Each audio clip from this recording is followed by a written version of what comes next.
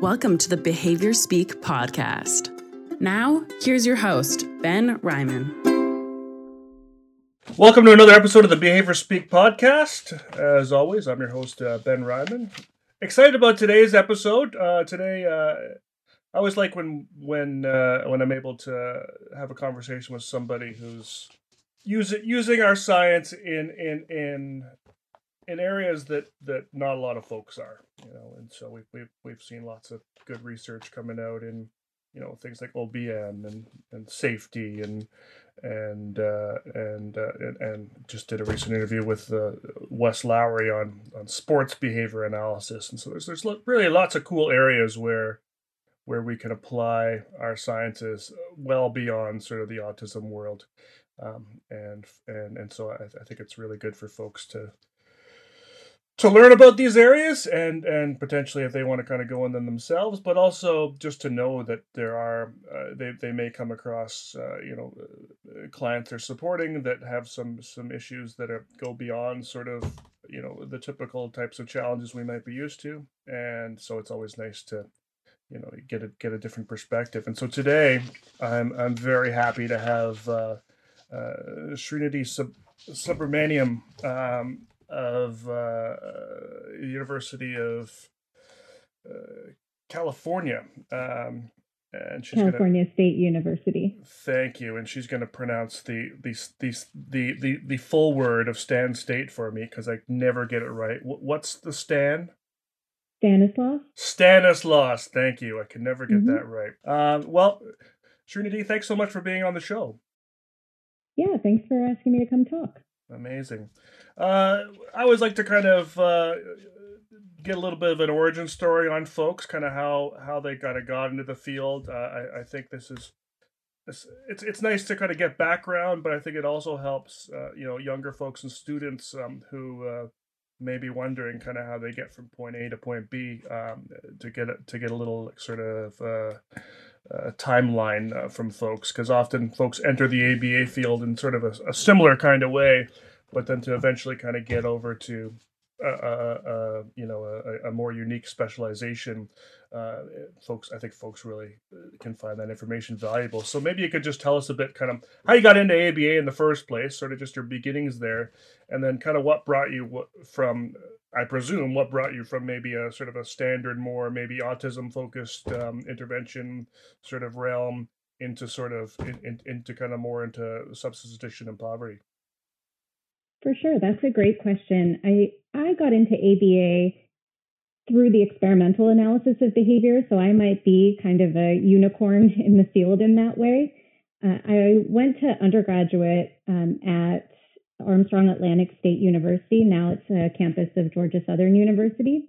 At the time, it was Armstrong Atlantic State University, and there was a behavior analyst over there, Dr. Forrest Files, and he was working on alcohol self-administration studies with rats.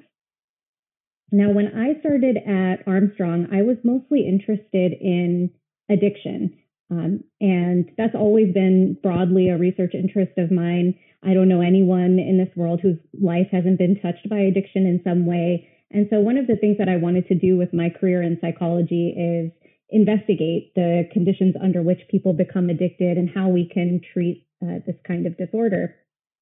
And when I went to Armstrong, I heard Dr. Files was working on research related to addiction. And I got up the nerve to ask him if I could be a research assistant in his lab.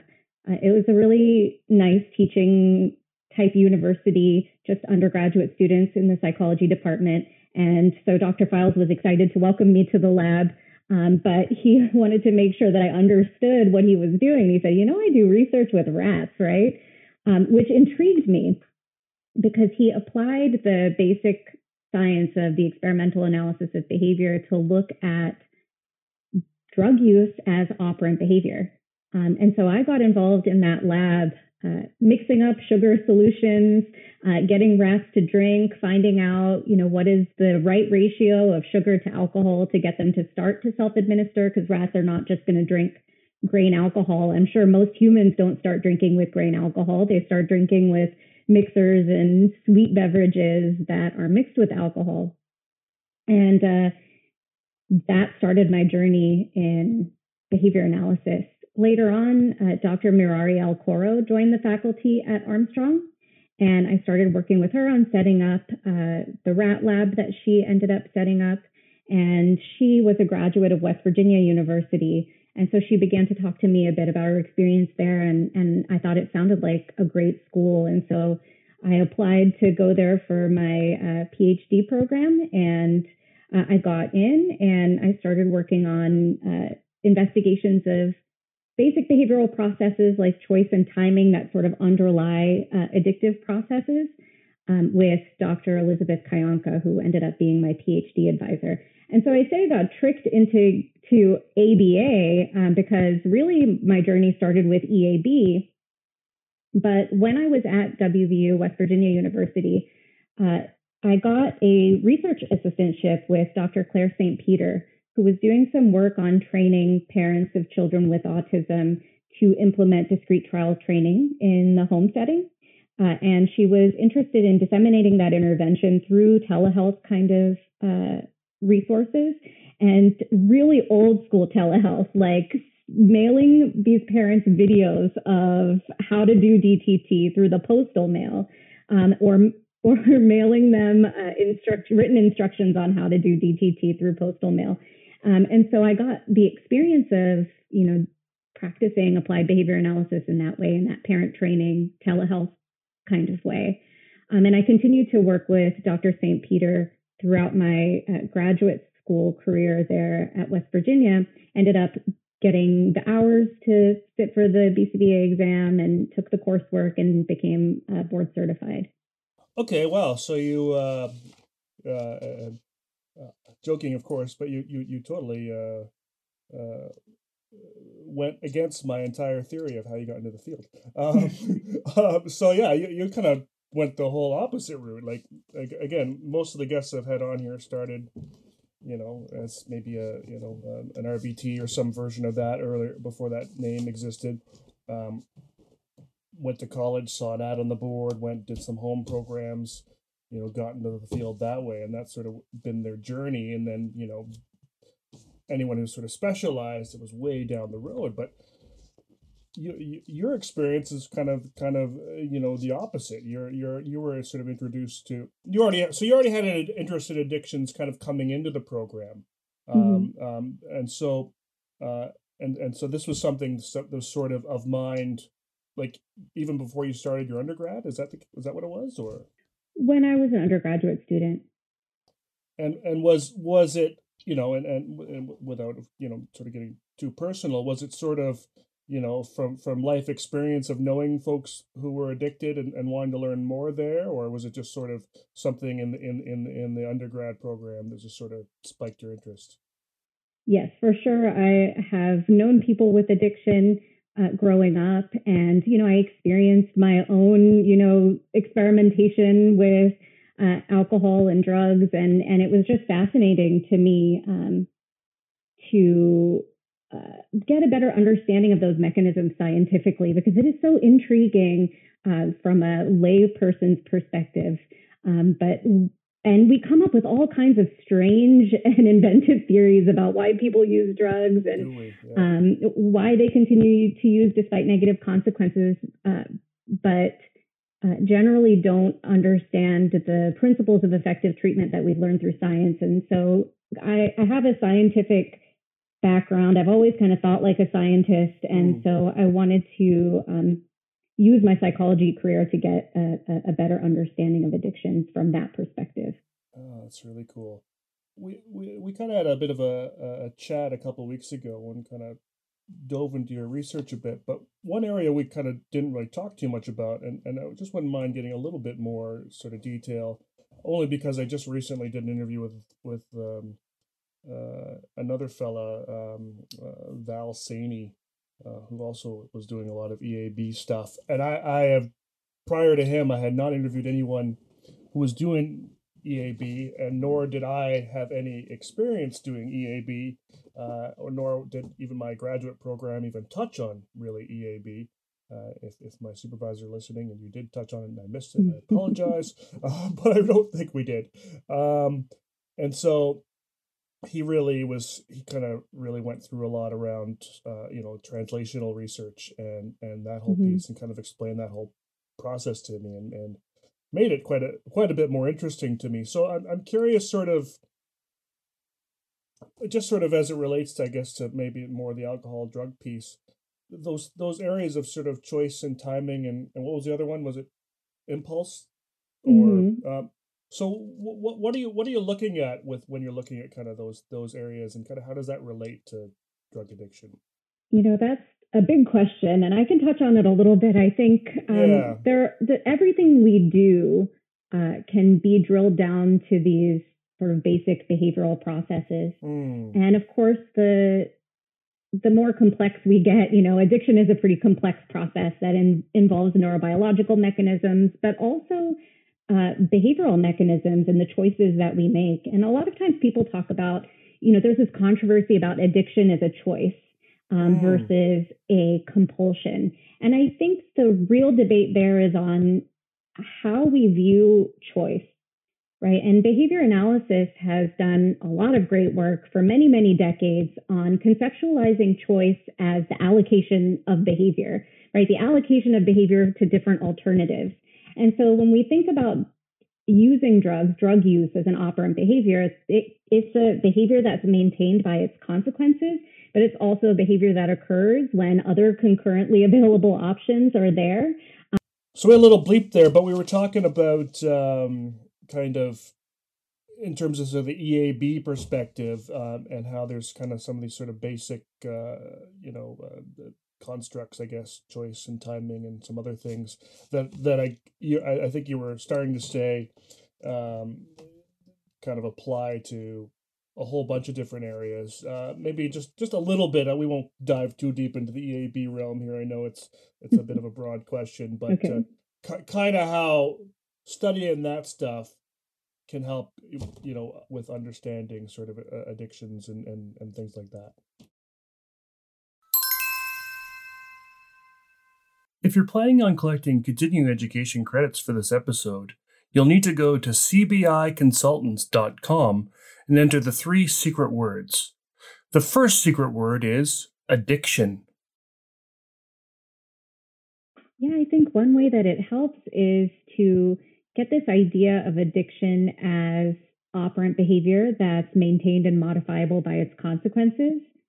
So if we think about drug use as an operant behavior, we can identify some functional relations between the environment and that behavior that can be used to get a sense of why this behavior is occurring and how we can address the behavior.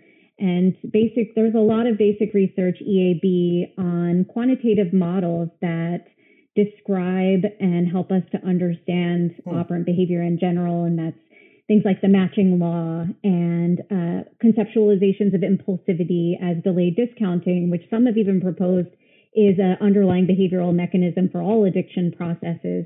And so getting an understanding of, just looking at drug addiction as an operant behavior helps me to take that behavior analytic perspective and apply it to the potential for treatments and the general understanding of addiction processes.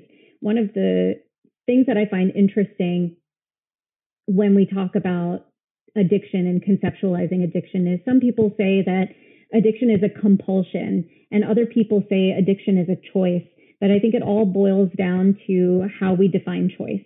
And behavior analysis has given us this values-free conceptualization of choice as the allocation of behavior across alternatives. And so if I can look at drug use as a choice that's simply the allocation of behavior across alternatives, then the important question is, what are the alternatives? And drugs are powerful reinforcers. And what are some ways that you can shift choices away from powerful reinforcers? Well, you can offer other powerful reinforcers, which kind of led me into my interest in the more applied work in contingency management. Interesting. Yeah, because it's interesting that your point there about sort of, whether it's a compulsion or a choice. I was talking to someone about Now, and this may not sort of fit the same realm. I don't know if it does. I mean, when we talk about addiction, and again, I'm certainly by no means an expert in this in any way, but when we talk about addiction, we think about drugs and we think about things with chemicals, and that we ingest or inhale or whatnot, that then have some sort of effect on our brain, and then sort of the assumption there is that effect on our brain creates this kind of compulsion, as you put it. But then when we start thinking about sort of other addictions, like gambling or food, although that's still putting something in your body, or sex addiction, I guess, is another one that they talk about, where there's no sort of substance going into your body, and then and when I've talked to other behavior analysts, they've actually suggested, particularly in terms of sex addiction, that that's not a real thing. Sex addiction is not a real thing. The psychologists say it. The DSM says it. It's not a real thing. Like what do you do with that? Like I as far as sort of I hear what you're saying about it sort of being operant behavior, but then there's sort of the chemical side of things that's sort of affecting things. Is it just that the chemicals are the powerful reinforcer and that's it? We just got to find something better. Also deal with the withdrawal symptoms and whatnot of sort of being on that chemical. I don't even really know what my question here is now. I kind of come to babbling here, but I guess part one is sort of, what makes it an addiction, and part two, does things like gambling and sex and these other sorts of addictions, I guess, that don't involve ingesting something, do they work the same way as far as when you're coming at it from that sort of EAB perspective? Sure, yeah. So in some ways they do work the same way, and in other ways they don't. And you're right, the distinction between interoceptive stimuli, those internal chemical changes that happen when someone ingests a drug, the occupation of receptors and that kind of thing, is going to be maybe different than exteroceptive stimuli. For example, a gambler looking at a slot machine with those 3 cherries on the pay line. But I can't speak to the total body of research comparing behavioral addictions to substance use disorder and why some behavioral addictions are diagnosable. So gambling disorder is diagnosable, binge eating disorder is diagnosable, but not sex addiction or smartphone addiction. That's been something I've been trying to learn a little bit more about recently, is this just need to have that smartphone. And there are similar symptoms with behavioral addictions that involve sort of more compulsive behaviors and exposure to exteroceptive stimuli that are very similar to the symptoms of substance use disorder. People have experienced or reported experiencing withdrawal when they can't have their smartphone, that they get irritable and uncomfortable when maybe they leave their smartphone at home. People have developed tolerance to gambling, and these other kind of traditionally physiological ideas of dependence that we have for substance use disorder. So, and others have done really interesting research showing that the neurobiology underlying substance use disorder and compulsive overeating, for example, it's really similar. Like the same brain pathways are activated and the same biological processes are happening. And so there are arguments that these are not things, and there are arguments that all addiction has the same underlying processes. But it's a big question that has yet to be answered, is what makes an addiction an addiction. I think the clinical answer would be clinically significant impairment or distress. And so, if somebody says that this is a problem for them, then we should assume that, okay, this is a socially significant problem for them. And they should have access to the kinds of treatments that can solve that problem. Totally. Yeah, no, and I'd be interested to see kind of if you end up, actually doing some research in the smartphone realm. I was thinking sort of, and this will, date the recording of this episode, but the the shutdown, as it were, of the Facebook, Instagram there last week, where for what is it, for 6 or 8 hours people couldn't access those things. And I know even myself, I was engaging in kind of, maybe some withdrawal like behaviors as I was, clicking on it over and over again and trying to make it happen and getting frustrated that it's not happening, and then realizing, wait a second, I'm getting a free break from this stuff. Why am I so stressed that for 6 hours I can't look at my phone and sort of access, some of these websites? So I imagine all of the world was going through a sort of, temporary withdrawal experience there. Mm-hmm. And this idea of craving too. So taking you back to that EAB realm, I did a really simple experiment when I was an undergraduate at Armstrong. Is I looked at craving as an increase in response rate following a period of abstinence. And we can call craving, of our smartphone or our internet or our, a lot of people have cyberspace oriented relationships is one of the underlying addiction processes with smartphones and internet, is that we want to have that social connection that we have. And so that increase in those clicks trying to log in, we could just look at that as operant behavior. Yeah, totally. Really. And so just one other kind of question on the EAB thing, because it's so fascinating, and maybe another time we'll just talk about that. But when we're kind of understanding addiction, does EAB kind of have an explanation for, the addiction while you're the addiction piece, or maybe I don't know if that's the right term, but sort of the behaviors you engage in when you're consuming the substance, so your brain's actively receiving those drugs and whatnot, versus the behaviors you engage in, when you've gone through a long enough period of abstinence to not have the chemicals in your system anymore. But yet sure. You're still, Yeah, and some would call this more applied research, but there's a large body of research on behavioral pharmacology looking at, stimulus discrimination and drug discrimination and self-administration under different conditions of intoxication versus abstinence. And, you can model those same functional relations at different doses of drug, and get an idea of an individual's ability to learn, or to time different stimuli that are presented to them, or to make, self-controlled choices, or choices for the larger later versus smaller sooner reinforcer.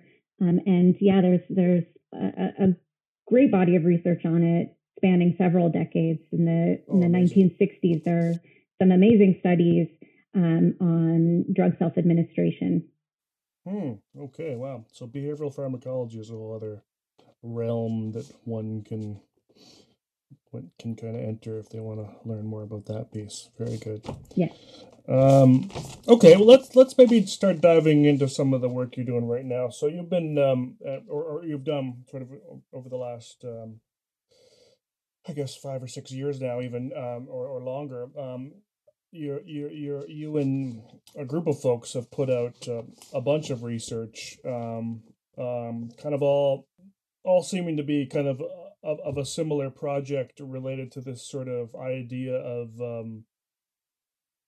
the therapeutic workplace, which I think which we can dive into a little more and get an idea of what it was. But kind of how did you kind of, because and we're going to dive into this here. I kind of just don't even understand how you do this kind of research. I mean, these subjects are a totally different breed. There's in terms of sort of, motivation to want to participate, and and sort of all those pieces. So maybe just talk a little bit first about kind of what this whole research project has been about. You've put out quite a few studies on kind of some different areas, but I think they've all kind of been around the same kind of context and maybe some of the same subjects. So kind of what was the aim of the whole project? Who's involved? Kind of that bit of that overview, and then before we kind of dive into some of the components. Yeah. So after I graduated from West Virginia University, I landed my dream postdoc position at Johns Hopkins School of Medicine in their Behavioral Pharmacology Research Unit. And I got to work with Dr. Ken Silverman, who developed the therapeutic workplace. He's a great researcher who's been doing this work for several decades, and most recently with Dr. August Holton, who's working with him on modifying the therapeutic workplace or building on the therapeutic workplace to support employment outcomes in individuals living in poverty. So when I got started working with them, I was interested in addiction. I'm definitely also interested in poverty. I am on board with this idea that we have a hierarchy of needs. And if our basic needs are met, then it's less likely that we'll engage in aberrant behavior. And so a lot of people who are using substances are perhaps pulled to the use of substances because other aspects of their life are not reinforcing. And especially in the United States, this is capitalist society where I live, having money, having income, and having satisfying employment definitely helps people, make those choices that are ultimately beneficial in the long run. And so a lot of people who are living in poverty who are also engaging in chronic drug use might not be engaging in drug use if they are pulled out of poverty, if they have access to financial resources, access to employment, and a way to live a more satisfying life. And so the participants who they work with in the therapeutic workplace have typically been characterized by the medical community, by the psychology community as treatment resistant. They're individuals who are have experienced treatment episodes for substance use disorder, but have not maintained drug abstinence or maintained good treatment outcomes following treatment. So they might have been people who have been in this revolving door into residential facilities. And the way that Medicaid and other reimbursement systems work is that people can only have so many treatment episodes. In general, people can only have so many treatment episodes in that intensive placement. So in a residential treatment. And so they're going into residential treatment and coming out and then relapsing to drug use, and then coming back in and maybe, having bouts of outpatient treatment. Maybe they're in medication-assisted treatment programs like methadone and buprenorphine programs. These are medications that are FDA approved to treat opioid use disorder. So individuals can be maintained on those medications for a long time, and it generally helps people to stay abstinent. But then there are certain people who are in methadone programs who are also addicted to cocaine, which has no FDA approved pharmacological treatment.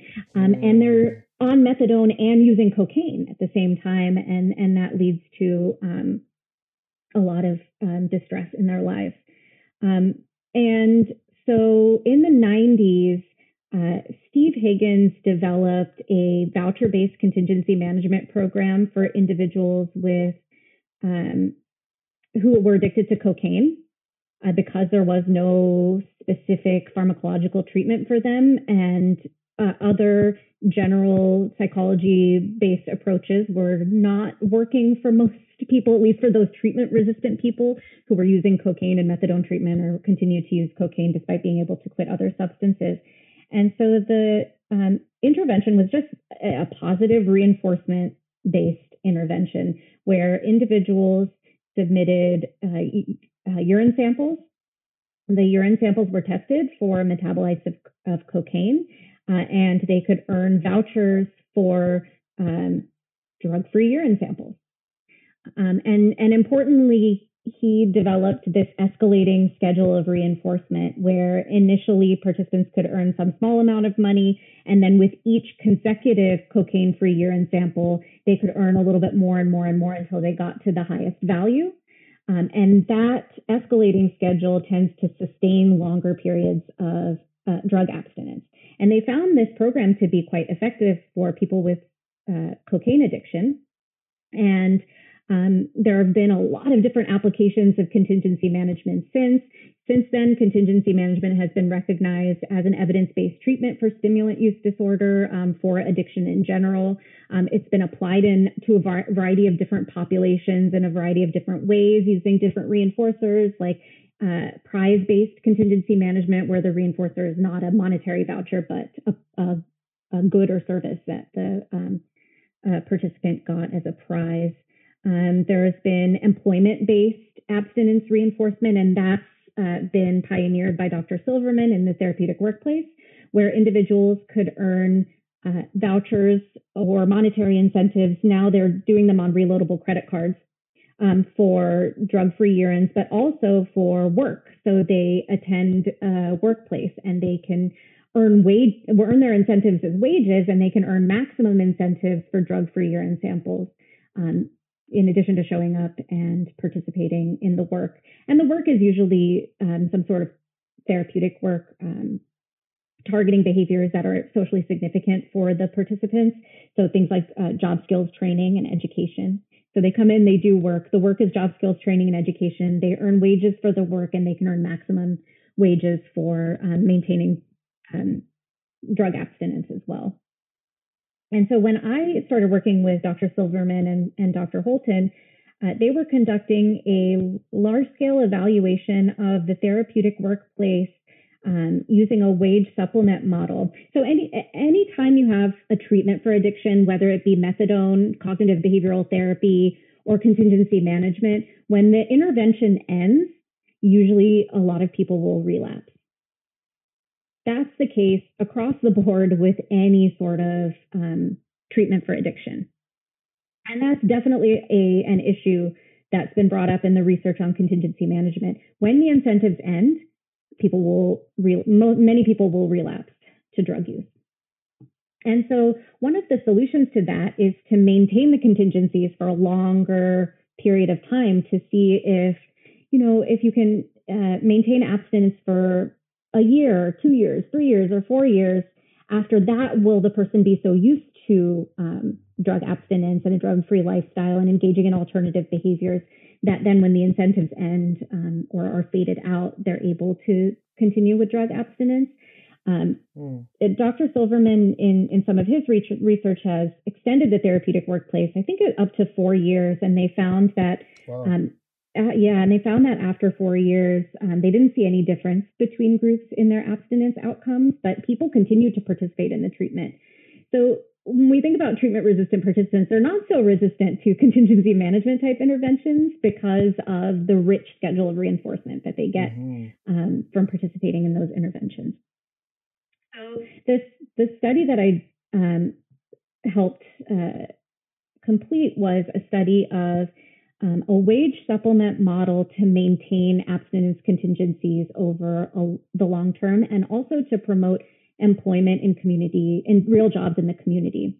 So you can keep the incentives indefinitely, but you can also try and get people to access a higher income, access more resources from their community through the treatment. And hopefully by doing that, getting people employment, they'll be able to continue being drug-free for a longer term.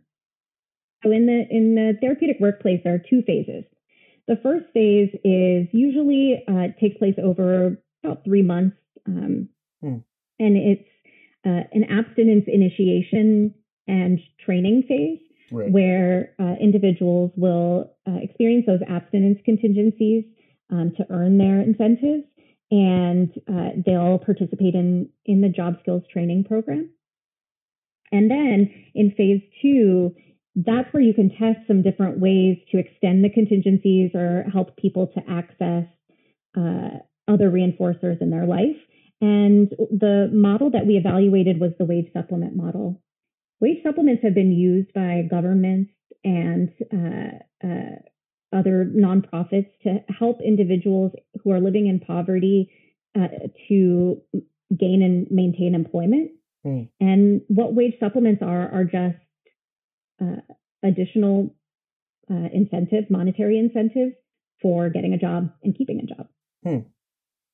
So what we did was we offered participants wage supplements for getting employment in real jobs, competitive employment in the community. They would hand in in phase 2, which lasted a year, if they were able to get a job right away, they would continue to drug test with us. We faded the frequency of drug testing for individuals who had sustained abstinence so that they wouldn't have to test 3 times a week, which is kind of difficult to do when you're out and employed. Sure. But we would fade out the frequency of drug tests, but we would offer them wage supplements for the hours that they worked, verified by their official pay stubs from their employers. Participants could earn their pay and could earn up to an additional $8 in incentives for every hour that they worked up to 40 hours a week. So they could earn thousands of dollars in wage supplements for getting a job and maintaining that job over and above their paychecks. And we thought this might be a really good way to encourage employment. And we thought it might also be a good way to help people get out of poverty too. So we evaluated the incentive system, the wage supplement system, in a few different papers that we've published since. And in the main trial, we found that yes, the wage supplements were helpful in maintaining long-term drug abstinence and also in promoting employment. And interestingly, the wage supplements were effective in helping people to get out of poverty. And so how we looked at this is we compared whether or not people in each group. So we did, this is a randomized control trial. So there were 2 groups and it was a between subjects design.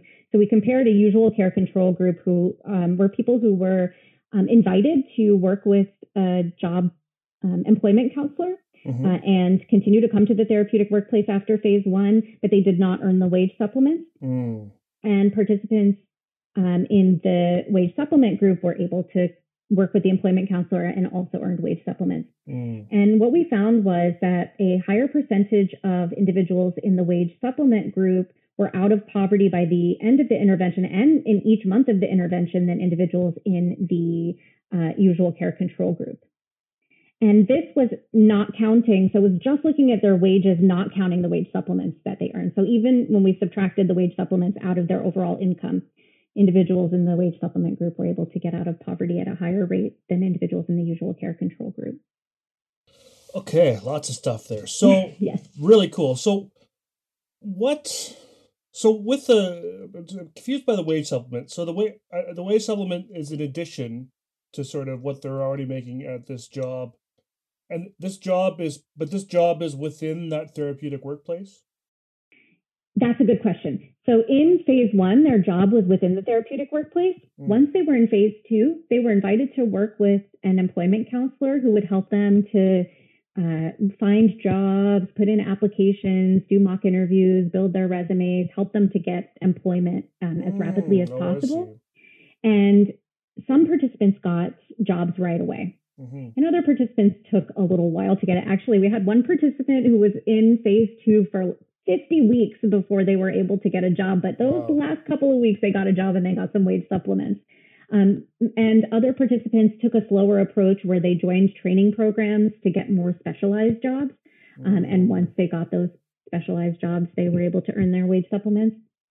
Participants could still earn incentives for working with the employment counselor, but they could earn incentives only for up to 20 hours a week working with the employment counselor. So the real incentive was to get a job. That way they earned a paycheck, and on top of that, they earned wage supplements. I see. So I was trying to imagine how one would fund both the wage and the supplement at the same time. That's right. The thousands of dollars, as it were, all coming out of your pocket could be tough to sustain. So that makes a lot of sense. So now, in terms of kind of I want to go back to the contingency management in a minute, but in terms of sort of the sort of longer term effectiveness. So did some of these wage supplements over time get faded out?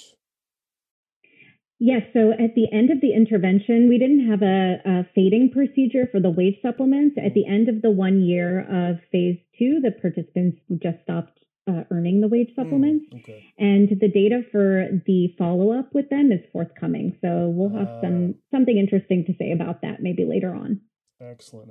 Yeah, that'll be really interesting to know sort of what kind of some of those long-term outcomes are, because your point before about sort of contingency management working really well, but then once you stop it, everyone kind of relapses, and so it makes a lot of sense to sort of let's create a system where they can actually get their own jobs, so they're continuing to have income, and I won't make you give away the cliffhanger, but fingers crossed that some of these folks were able to sort of keep things going. Yes, after. Yes, and I think even during, there were so many benefits of just being able to earn those incentives, have a little cash in their pockets. A lot of times people who are in drug addiction treatment or have chronic histories of drug use also have legal problems because of the criminalization of drugs and possession of drugs that we have in the United States. And they might have some physical problems associated with their drug use. A lot of people in methadone treatment tend to gain a lot of weight. People who use certain drugs have dental problems, and just having a little bit of money and having that job training and people who have, I don't know, are encouraging these individuals to try and get a job and supporting them in that process can be really helpful, builds up their, feelings of self-efficacy, but it also gives them resources to clean themselves up. And one of the things we did was the employment counselor worked with participants to look a little bit better for their job interviews, because that can be, a first impression means a lot. But in addition, one of the participants in phase 1 showed up one day and just looked at me and had this glowing smile on their face. And when I looked at them, I noticed they had a whole new set of teeth. Oh. And they were able to afford those teeth just because they enrolled in our study and were able to earn some incentives and have, money to spend on taking care of themselves. And that's an investment that will last that person the rest of their life. Hopefully they had a good dental surgeon who put some good implants in. And so, yeah. So there are a lot of benefits of just giving people resources. I think people living in poverty, if their basic needs are met, it's going to help set them up for success long term. The second secret word is generalist. Totally. There's an assumption I think that some folks still have, though, that if you give someone who's addicted to substances money, that they're just going to spend it on substances, or spend it more on sort of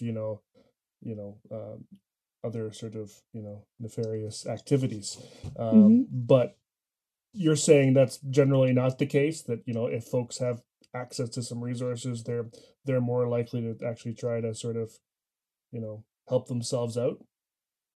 Yeah, and I think the key thing about abstinence reinforcement interventions is that they're only going to earn the money if they're continuing to be drug abstinent. Oh, of course, right. And so there are other applications of contingency management, like paying individuals to adhere to their medications, or paying them to attend therapy sessions.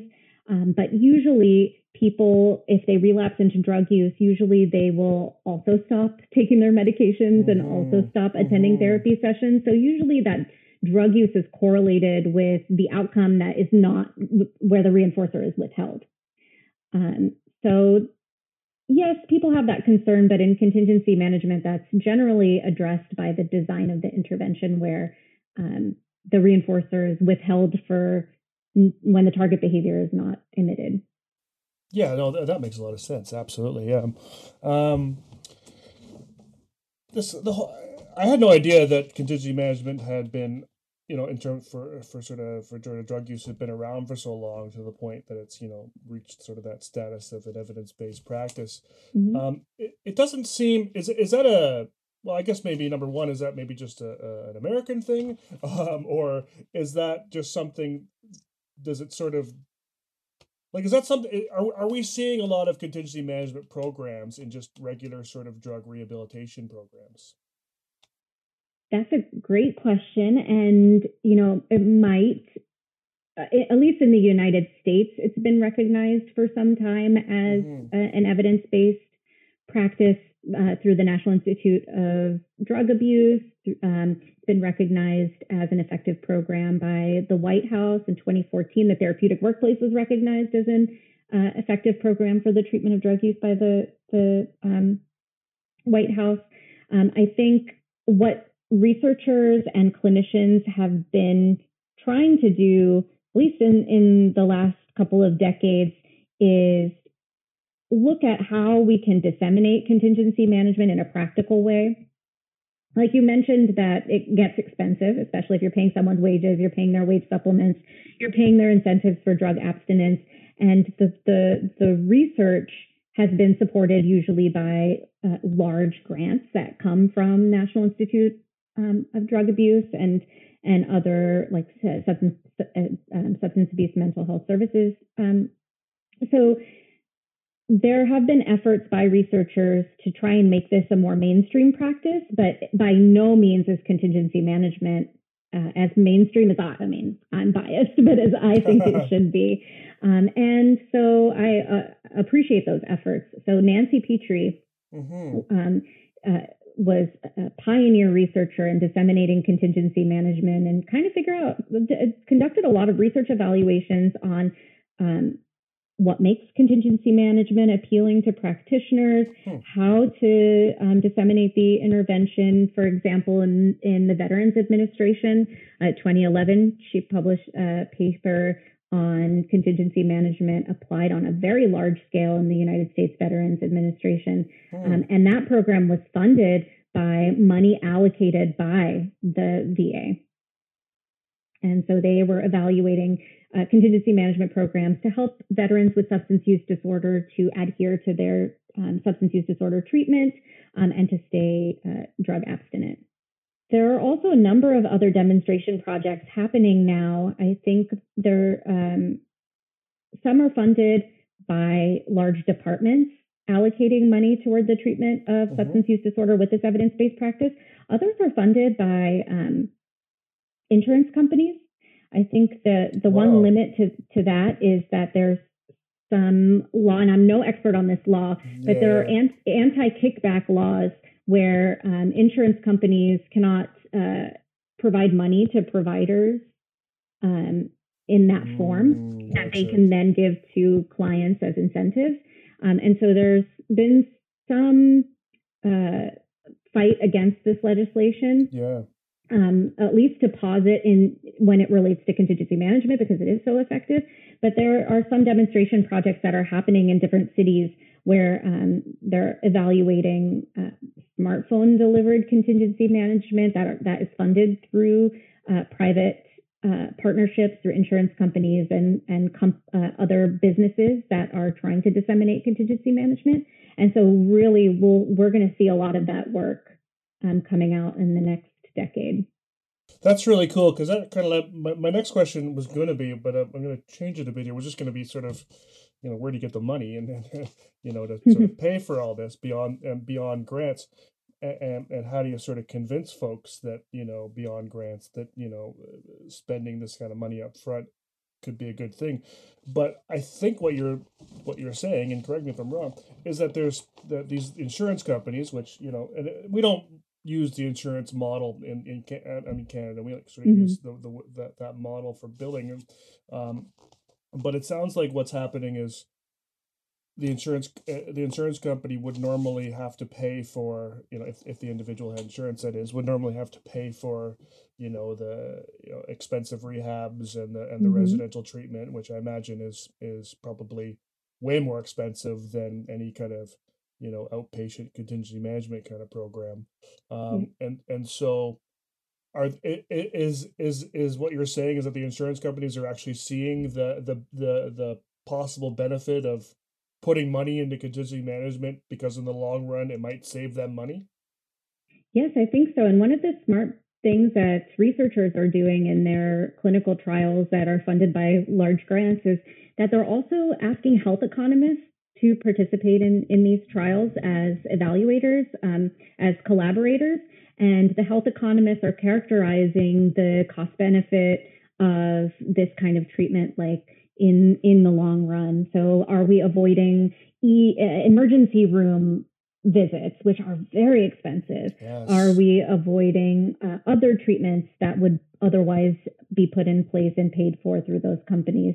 And to what extent, like how much is contingency management reducing those other healthcare costs because of its effectiveness in right now? And so, yes, there's good research on the cost benefit that's been done by partnerships between behavior analysts and health economists in these large research projects. Oh, it's just mind blowing, and I say it. I mean, I think sort of as a a bit of a sort of leftist thinking individual that I am. I often think about sort of, and also just being kind of working in kind of the PBS realm a lot. I often think about sort of how much can be saved in sort of every kind of sector. And I know a lot of people think about this as if we put more money into prevention, Right. more upfront money into prevention prevents the long term, extreme expenses. I mean, a common example, sort of in the kind of intellectual disability field, is if we put the right kind of interventions in for children, especially those who might have more kind of severe challenges, we might be able to avoid things like group homes, which are just ridiculously expensive to run. And I remember supporting an individual who, and just for comparison's sake, young children and we're digressing on the topic here, but young children in my province, under 6, get something like $20,000 a year for autism services. But but adults who are like over 19 who end up maybe have autism or whatever and really severe challenges, living in a group home can end up being funded as high as $200,000 a year to live in that residence. And so it's a ridiculous amount of money that's sort of spent to sort of keep these individuals safe and healthy. And so so just one example of many out there of how programs like the ones you're describing can really lead to long-term savings. And I think we've always known that or had that thought, but the idea that these big insurance companies have actually grabbed onto this idea is so promising, I think, for other areas too that maybe have done levels of kind of prevention research and whatnot. Like it seems like this is a concept that I would not have thought would have existed 10 years ago. That the essentially the and I'm not to sort of characterize all insurance companies as capitalist money-making organizations, but some of them are. And so to sort of generous. Maybe all of them are. To sort of I have no idea, but to sort of see that, because I've always thought if we could find a way to make the guys with the wallets, feel like their wallet could get fatter by doing this, then we're set. We've got an intervention that we can now fund for the rest of our lives. And it just seems like you're the first example I've heard of that actually may be happening. Well, I think that's real. So you brought up a lot of interesting points, and I think prevention is so important. And when people think about addiction, they don't think about classroom interventions as prevention. But in the 1980s, a researcher by the name of Kellum was conducting large-scale evaluations of the good behavior game.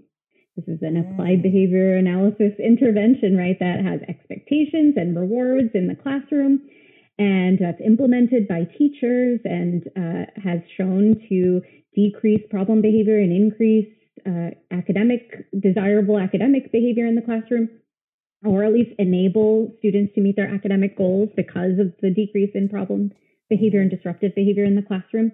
Well, Callum conducted an evaluation in Baltimore, Maryland, in several different public schools of the good behavior game in the first grade classroom specifically. First grade, it seems to be such an important developmental time where a lot of different things, a lot of different interventions have been shown to prevent negative outcomes in the future. But with the good behavior game, they found that good students in good behavior game classrooms versus students in the regular classrooms or traditional classrooms were less likely to engage in problematic substance use. They were less likely to engage in risky sexual behavior.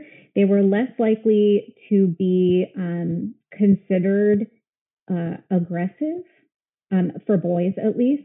I don't know how much that has to do with other structural problems in the labeling of aggression in boys, but the good behavior game classroom, the good behavior game was associated with reductions in the risk of substance use and in the risk of risky sexual behavior. And I thought that was so interesting to think about, right? Like just these behavioral interventions at this critical period of time can have really large downstream consequences later on in an individual's life.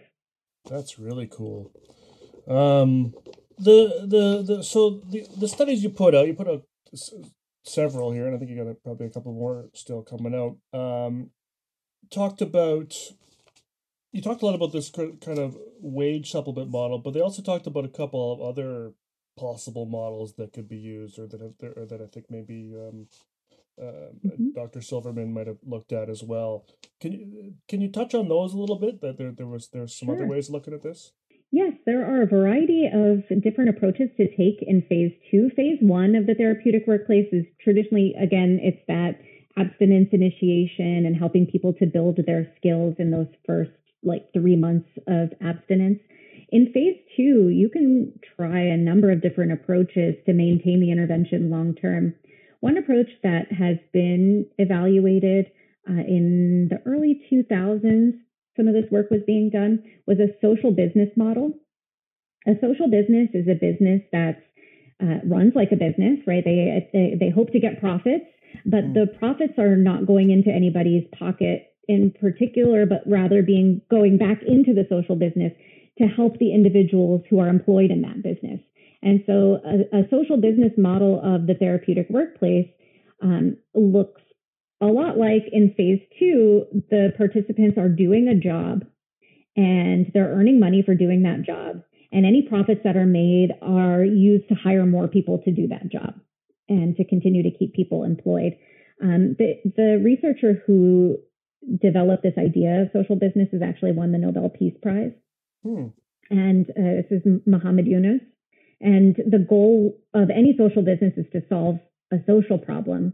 And we can also think about social firms in a similar way. These are businesses that offer employment opportunities to people with mental illness or differing abilities. Yes. So we're seeing a lot of those pop up, and they're doing a lot of good work for the employees and for their communities. So the social business model of the therapeutic workplace employed individuals after phase 1 into data entry services jobs. And so they they learned keypad and typing skills in phase 1. And the people who learned those skills really well, they actually use fluency-based programs and pretty much 1-minute timings, precision teaching type programs to teach people to type and do keypad entry. People who ended up learning skills and initiating and maintaining abstinence in that phase were then hired into the social business where they used those skills to enter data. They sold those data. They got money for the business, which then went back into it. That's awesome. I love how you're able to sneak a little PT into there too for teaching those skills. That's so great. Well, Ken Silverman worked with Ogden Lindsley. Oh, well, there you go. Yes. So he does a lot of great fluency-based instruction in phase 1 in the therapeutic workplace. Some of the projects that I got to work on were looking at individuals' reading skills and computer-based treatment for reading. And actually, we started to build some computer-based training for helping people with broader digital literacy, because in the 21st century job search, you got to be able to fill out job applications online. And if you don't know how to enter text into a form, then you're not going to be competitive for employment in the community. So there are a lot of interesting potential thesis projects for students and projects for building computer-based training that are out there for applied behavior analysts to get involved with. Kind of a tangent, but just because you mentioned sort of using computers and to sort of do some teaching, this kind of moves away from the addiction piece a bit, but I noticed a reference in one of these studies to another study that you were involved in, where you've done some work using computers to support folks with HIV. Mm-hmm. What were you doing there? Yeah, so there was another large clinical trial at the time that I was a postdoc in Ken's lab, in Dr. Silverman's lab, where we were evaluating the effectiveness of incentives for viral suppression for individuals with HIV who maintained high viral loads. So there's a lot of background there that I can get into. HIV is treatable now with antiretroviral therapy. Antiretroviral therapy involves taking a bunch of pills, but if those pills are taken every day for the rest of the person's life and they maintain perfect adherence or close to perfect adherence to that pill-taking regimen, then their viral loads can reduce to a point of being undetectable and can stay that way for the rest of their lives. They can live HIV-free for the rest of their lives and, not develop AIDS and have that shortened lifespan and other devastating health consequences that happen with the course of that disease. But sometimes people don't take their medication, right? Or they don't take it every day. And what can happen when people don't take that antiretroviral therapy every day is that they develop resistance to the effects of the antiretroviral therapy. And so it's critical for people to adhere to that treatment regimen as close to perfectly as possible for the rest of their lives, because there are only a few different types of ART, and if people exhaust all of their options there, then they're not going to be able to have those great outcomes from ART. So the trial was evaluating a very high magnitude of financial incentive money for maintaining undetectable viral loads, or at least for viral loads to decrease initially, and for those viral loads to stay undetectable over the course of a year. And it was really effective. So, I mean, this intervention probably saved lives. Yeah. Amazing. The incentive group maintained undetectable viral loads. We didn't even reinforce pill taking. They knew that they were supposed to take their pills. They knew they were supposed to take it every day. But what was reinforced is they provided blood samples, and those blood samples were tested for the presence of HIV RNA. And Dr. Silverman collaborated with Robert Silicano, a HIV researcher who understands, exactly how the viral loads decrease with the medication, and found the exact way to reinforce decreases and then maintenance of undetectable viral loads. And it's such a simple and incredibly effective intervention. I don't want to give an exactness. Some 80% or more of participants in the incentive group maintained undetectable viral loads. That's amazing. It was an amazing study. And my involvement in the study was to look at how we can improve knowledge about HIV and ART and the antiretroviral therapy in individuals when they signed on to the study. So we evaluated in an education program that was based on the CDC educational materials out there about HIV and ART.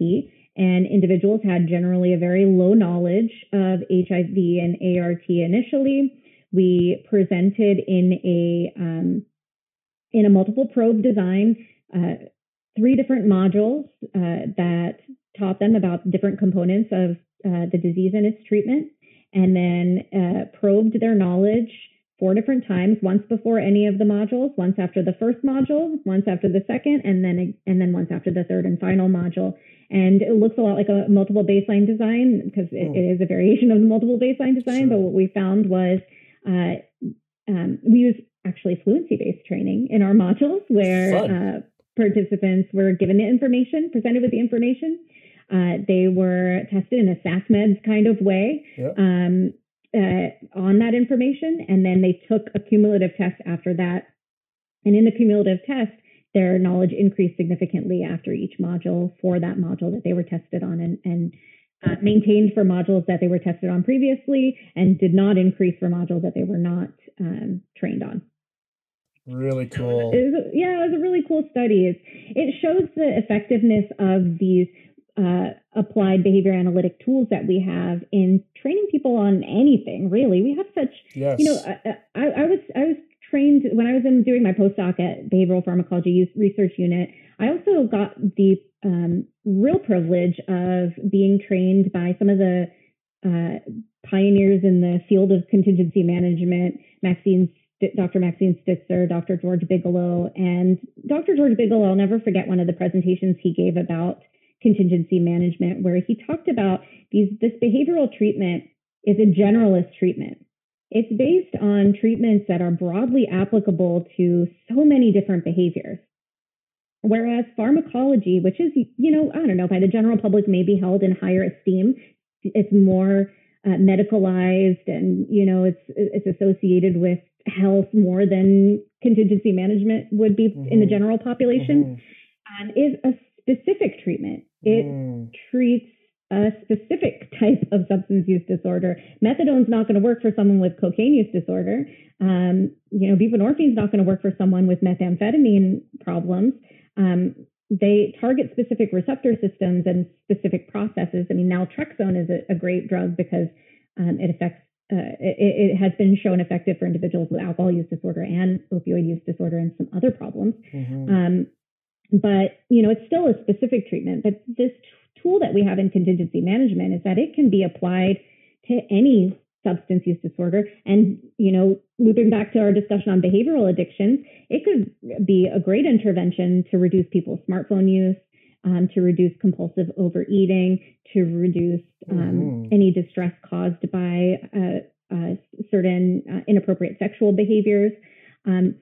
And the same goes for, all of our applied behavior analytic technology. Our education and training programs can be applied to a variety of different populations to treat a variety, or to help build skills in a variety of different target behaviors, including, teaching kids academic skills and school sight words and all that good stuff, but also teaching adults how to use a keypad and type on a computer, or teaching individuals with HIV about their disease and how it can be treated. And so I just love applied behavior analysis and its broad application. And we can be, I encourage whoever's out there doing ABA to push those boundaries within your scope of competence, of course, but to push those boundaries in testing the effectiveness of whatever it is you're competent in.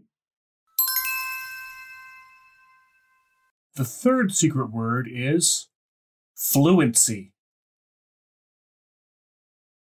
Well, and something I also like, and just is sort of how you're kind of combining, different realms of ABA, particularly precision teaching. I mean, precision teaching is something that, lots of evidence, brilliant way of, brilliant measurement systems and so many good things around PT. And yet we don't see a lot of programs sort of in the ABA realm that take advantage of that.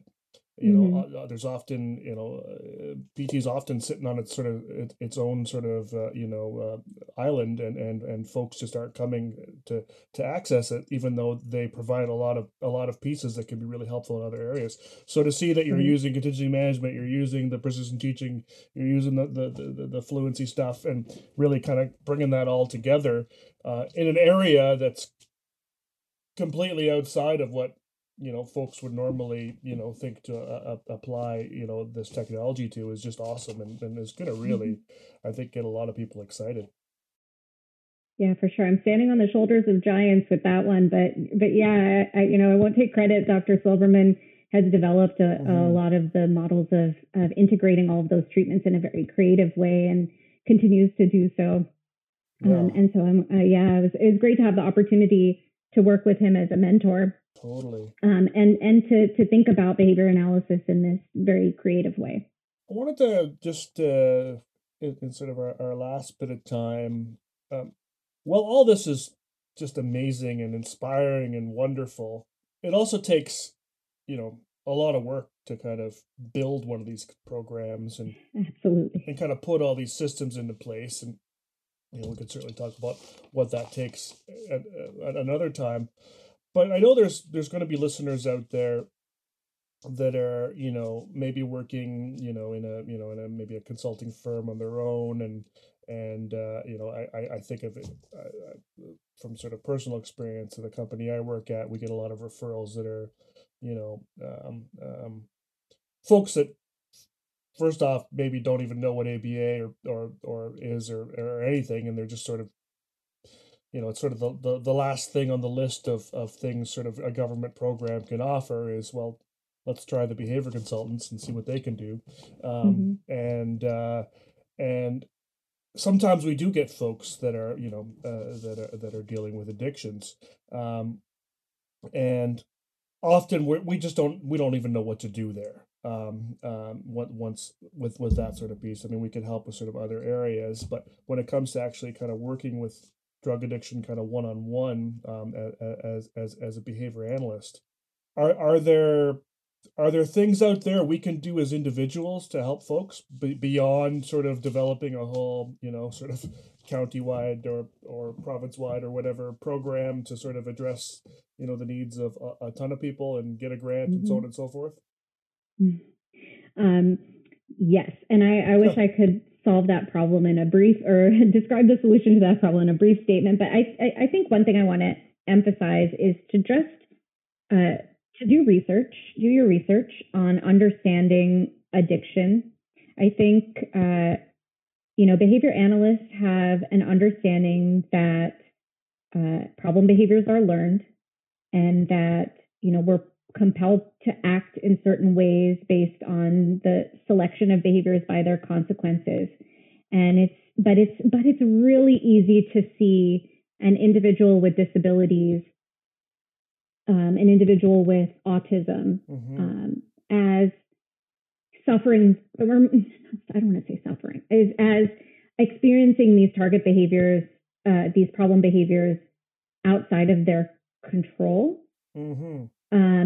But behavior analysts still hold stigma toward individuals with addiction, yes, as experiencing their problem behaviors as something that they chose to do, yes, declarative, that they can declare as a conscious choice. Yes. And so just first, applying our understanding of human behavior to individuals with addiction, to get a more compassionate, to get a more compassionate understanding of addiction, will make us want to help a little bit more and advocate a little bit more for this population. And then understanding, okay, so what resources are there in my community that I can refer them to? There may not be widespread application of contingency management, but there might be places that use a scientific understanding of addiction to treat it. And so coming up with a list, when I moved, so I'm not at Hopkins anymore. I transitioned from my postdoctoral position to a position as a faculty member at California State University, Stanislaus. I've been here for a few years now, and the first thing I did was I looked around for practitioners and individuals who are doing harm reduction work. There's a lot of really good, at least in California, where I'm fortunate to be situated in a place where there is a lot of really good work being done to reduce overdoses through community training using drugs like naloxone, which are pretty much harmless and easy to deliver when you see an individual overdosing from opioids. And so where are the programs that are training the community members on that? And can I get training? And I keep naloxone in my home and in my office. So do I. So looking for those compassionate approaches, individuals who are treating substance use disorder using evidence-based scientific approaches, usually county mental health programs or our government-sponsored mental health and behavioral health programs exist where we can make referrals.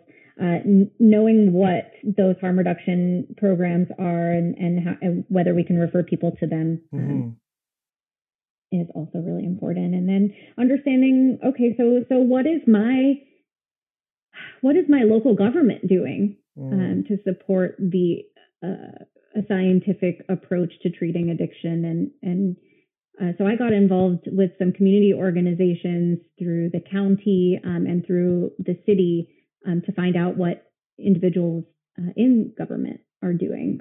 I found out some pretty cool things about California. There's the Mental Health Services Act, MHSA, that puts a tax on earners at the highest tax bracket. Like it's a 1% tax, so they're not missing it. To support programs that treat individuals who are treatment resistant, who have been through the system over and over again and are not able to get out of their circumstances. And some of the programs deemed as full service partnerships in my county are using models of assertive community treatment. They call it ACT, but it's not the same as ACT. Right. Except as a commitment therapy. But assertive community treatment is an approach where individuals are employed as outreach agents.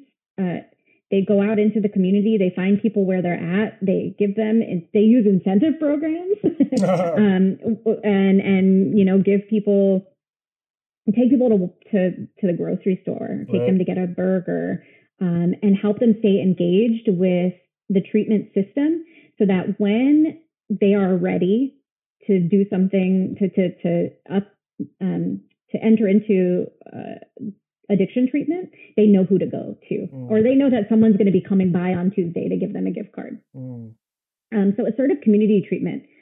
Find out if that's happening in your community. See if you can get involved and, or at least, get some contacts in that space. Know who the outreach coordinators are, and maybe they can help with people you run into in practice.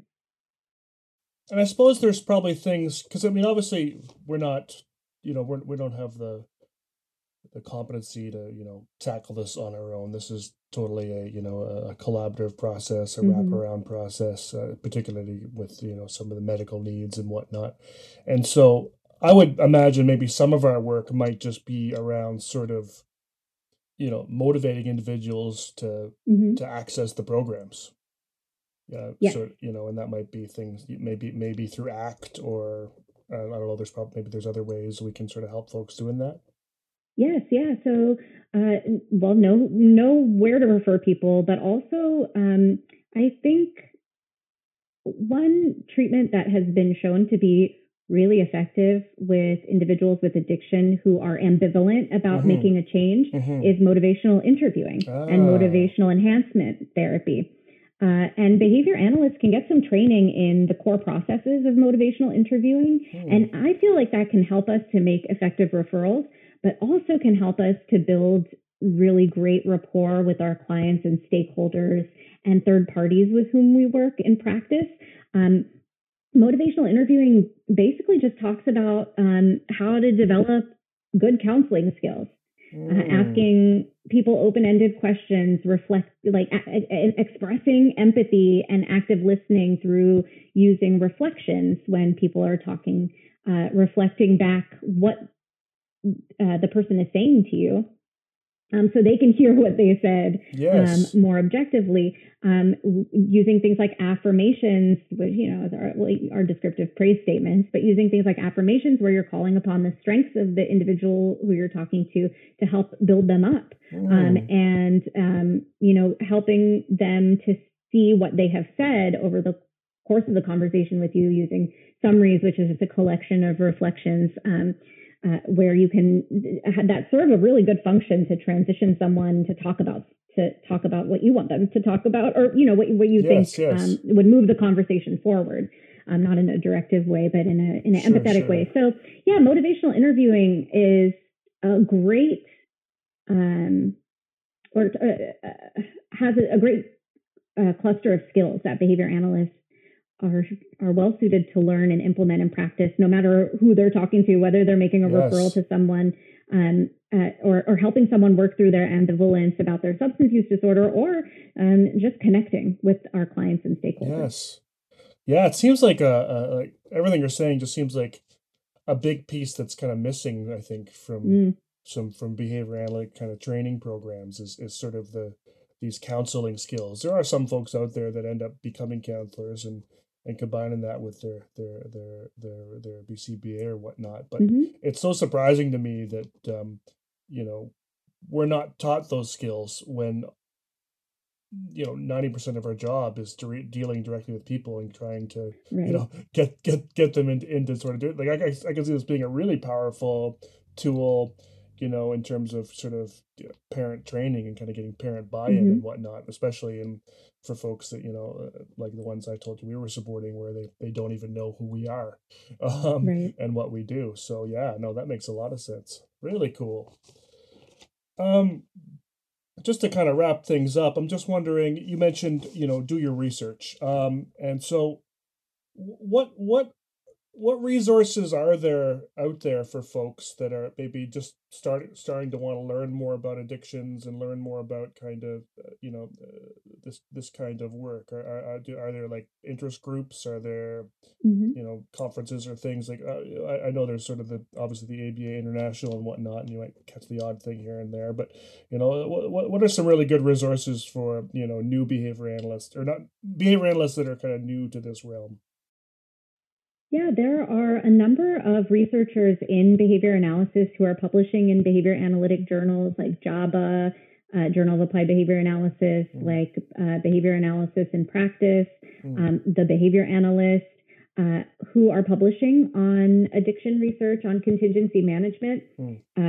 So type in contingency management in a keyword search for those journals, and there's been in Behavior Analysis in Practice, I believe, recently there's been some articles about getting involved in addiction research, or maybe in Java. Oh, I can give you some of those resources so you can link them. Perfect. Amazing. And so there's great review papers, editorial papers, and research papers published in behavior analytic journals in addiction. So read about them, and in there are chapters in our behavior analytic textbooks on addiction treatment as well. Or Dr. Silverman and Holton and I and some colleagues recently published a chapter in the new Handbook of Applied Behavior Analysis on abstinence, behavior analysis and treatment of drug addiction. Cool. And then there are conference groups and special interest groups and whole conferences, actually. So if you know about the Association for Behavior Analysis International, there's an addiction special interest group, or SIG. Okay. I think actually it's going to date the podcast, but I think Dr. Holton is running that special interest group right now. Very good. Yeah. And ABAI just recently started a whole addiction conference. Wow. So that is another great resource out there. These conferences are a great way to get a sense of what is the cutting edge research that's happening right now that, is delayed in the publication process, but what's going on. And then I think that's all I had to say about that. Yeah, So, no, that's research, pretty good. special That's interest pretty good. groups, Yeah. conferences. And I encourage people to look at other journals that are publishing work on addiction, like drug and alcohol dependence or addiction, Journal of Substance Abuse Treatment. And there's behavior analytic work often being published in these journals, just not under the, keyword of applied behavior analysis. That's a wealth of resources. A whole conference, though. That's definitely something I know I'm going to be looking up, and I'm sure others will. Is that an annual thing, or is that just have they had one yet? Or yes, they have had the addiction conference. I'm not sure if it's annual or every other year. A lot of things have been stalled by the pandemic. Of course. Wow, really cool. I had no idea how much is being done in this area. I definitely had a lot of misconceptions and misinformation. And I think others will have too, particularly around contingency management. I had no idea that it's been around for so long and had so much support behind it. And the idea, and again, the insurance company thing is just amazing. Really neat. So much really good stuff here. I think folks are gonna get a lot out of this. I know I have. Thanks again, Shrinidhi, for being on here. Really cool, really fun conversation. Yeah, it's great to talk with you. Awesome.